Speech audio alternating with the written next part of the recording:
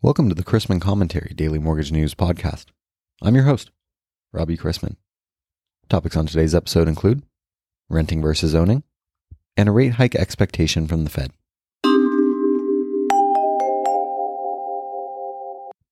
Today's podcast is presented by Candor, AI that puts your underwriting on autopilot. As the only autonomous intelligence in mortgage technology, only Candor's loan engineering system can make complex underwriting decisions with zero human assist. Candor automates both tasks and intellect. Let's face it, women spend more time worrying about what men are actually thinking than men spend actually thinking. While capital market staffs are checking out graphs of the Fed funds rate and a steepening yield curve, MLOs of both sexes are thinking about bolstering their referral base. Realtors are for rookies. Come on. Lenders and originators of every shape and size are aware of the demographics of their area, and rents are heading higher. So figured this might be of use to you. 61% of renters can't afford to buy a home in their city. Put another way, the study, which if you want to view it, go to robchrisman.com, showed that renters are now priced out of homeownership in most of their local metropolitan areas. Or 71% in the U.S., given that, per the study, the average home in the U.S. costs 7 times the average household income. For some good news, CoreLogic tells us that mortgage delinquencies fell to 3.4% from 5.8% a year ago. Turning to the bond market, Treasury and MBS buying interest faded yesterday as a 10% year-over-year increase in the February Producer Price Index weighed on sentiment ahead of today's FOMC decision, updated economic projections, and potential comments on the Fed's plans to cut the size of its balance sheet. Money poured into stocks and out of treasuries and MBS in a sell the rumor buy the news manner about the FOMC meeting. On that inflation front, rising energy costs were the big driver of the increase at the wholesale level, and consumers are being dealt the rising costs for producers.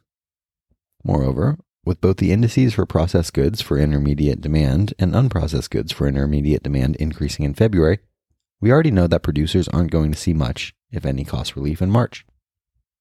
The MBA reported last week that mortgage applications decreased 1.2% from 1 week earlier to lead off today's economic calendar. Applications were expected to slide following last week's 25-plus basis point increase in 10-year yields. Today's calendar also contains some first-year data with February retail sales and import prices. Later this morning brings business inventories, the NAHB Housing Market Index for March, and what is expected to be the first rate hike from the Fed since late 2018. But these economic announcements are old news, and eyes are on the Fed. A 25 basis point hike is the most likely outcome, though a couple dissenters, including St. Louis's Bullard as well as Governor Waller, are said to prefer 50 basis points. Balance sheet reduction is not expected to commence until the summer, with the minutes from this meeting likely adding more clarity. We will receive an updated summary of economic projections along with the statement this afternoon, followed by Chair Powell's press conference. The prior summary of economic projections from the December meeting showed the median forecast for the projected 2022 Fed funds rate was 0.9%, or 3 hikes, which should be revised upward. The desk will purchase up to $2 billion of conventional MBS today. And we begin the day with agency MBS prices nearly unchanged from yesterday, and the 10-year yielding 2.17% after closing yesterday at 2.16%.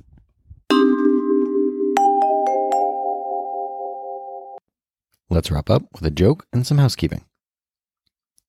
Late on one Saturday night, the Garda spotted O'Callahan driving very erratically through the streets of Dungarvan, County Waterford. The policeman pulled him over and asked O'Callahan if he'd been drinking that evening. "Aye, I have. 'Tis Saturday. You know, so me and the lad stopped by the pub where we had 6 or 7 pints," chatted the inebriated O'Callahan. "Then there was something called happy hour, and they served these margaritos, which are quite good. I had 4 or 5 of those. Then I had to drive me friend O'Reilly home, and of course I had to go in for a couple Guinness. Couldn't be rude, you know. Then I stopped on the way home to get another bottle for later." And O'Callahan fumbled around in his coat until he located his bottle of whiskey, which he held up for inspection. The guard officer sighed and said, "Sir, I'm afraid I'll need you to step out of the car and take a breathalyzer test." Indignantly, O'Callahan replied, "Why? Don't you believe me?"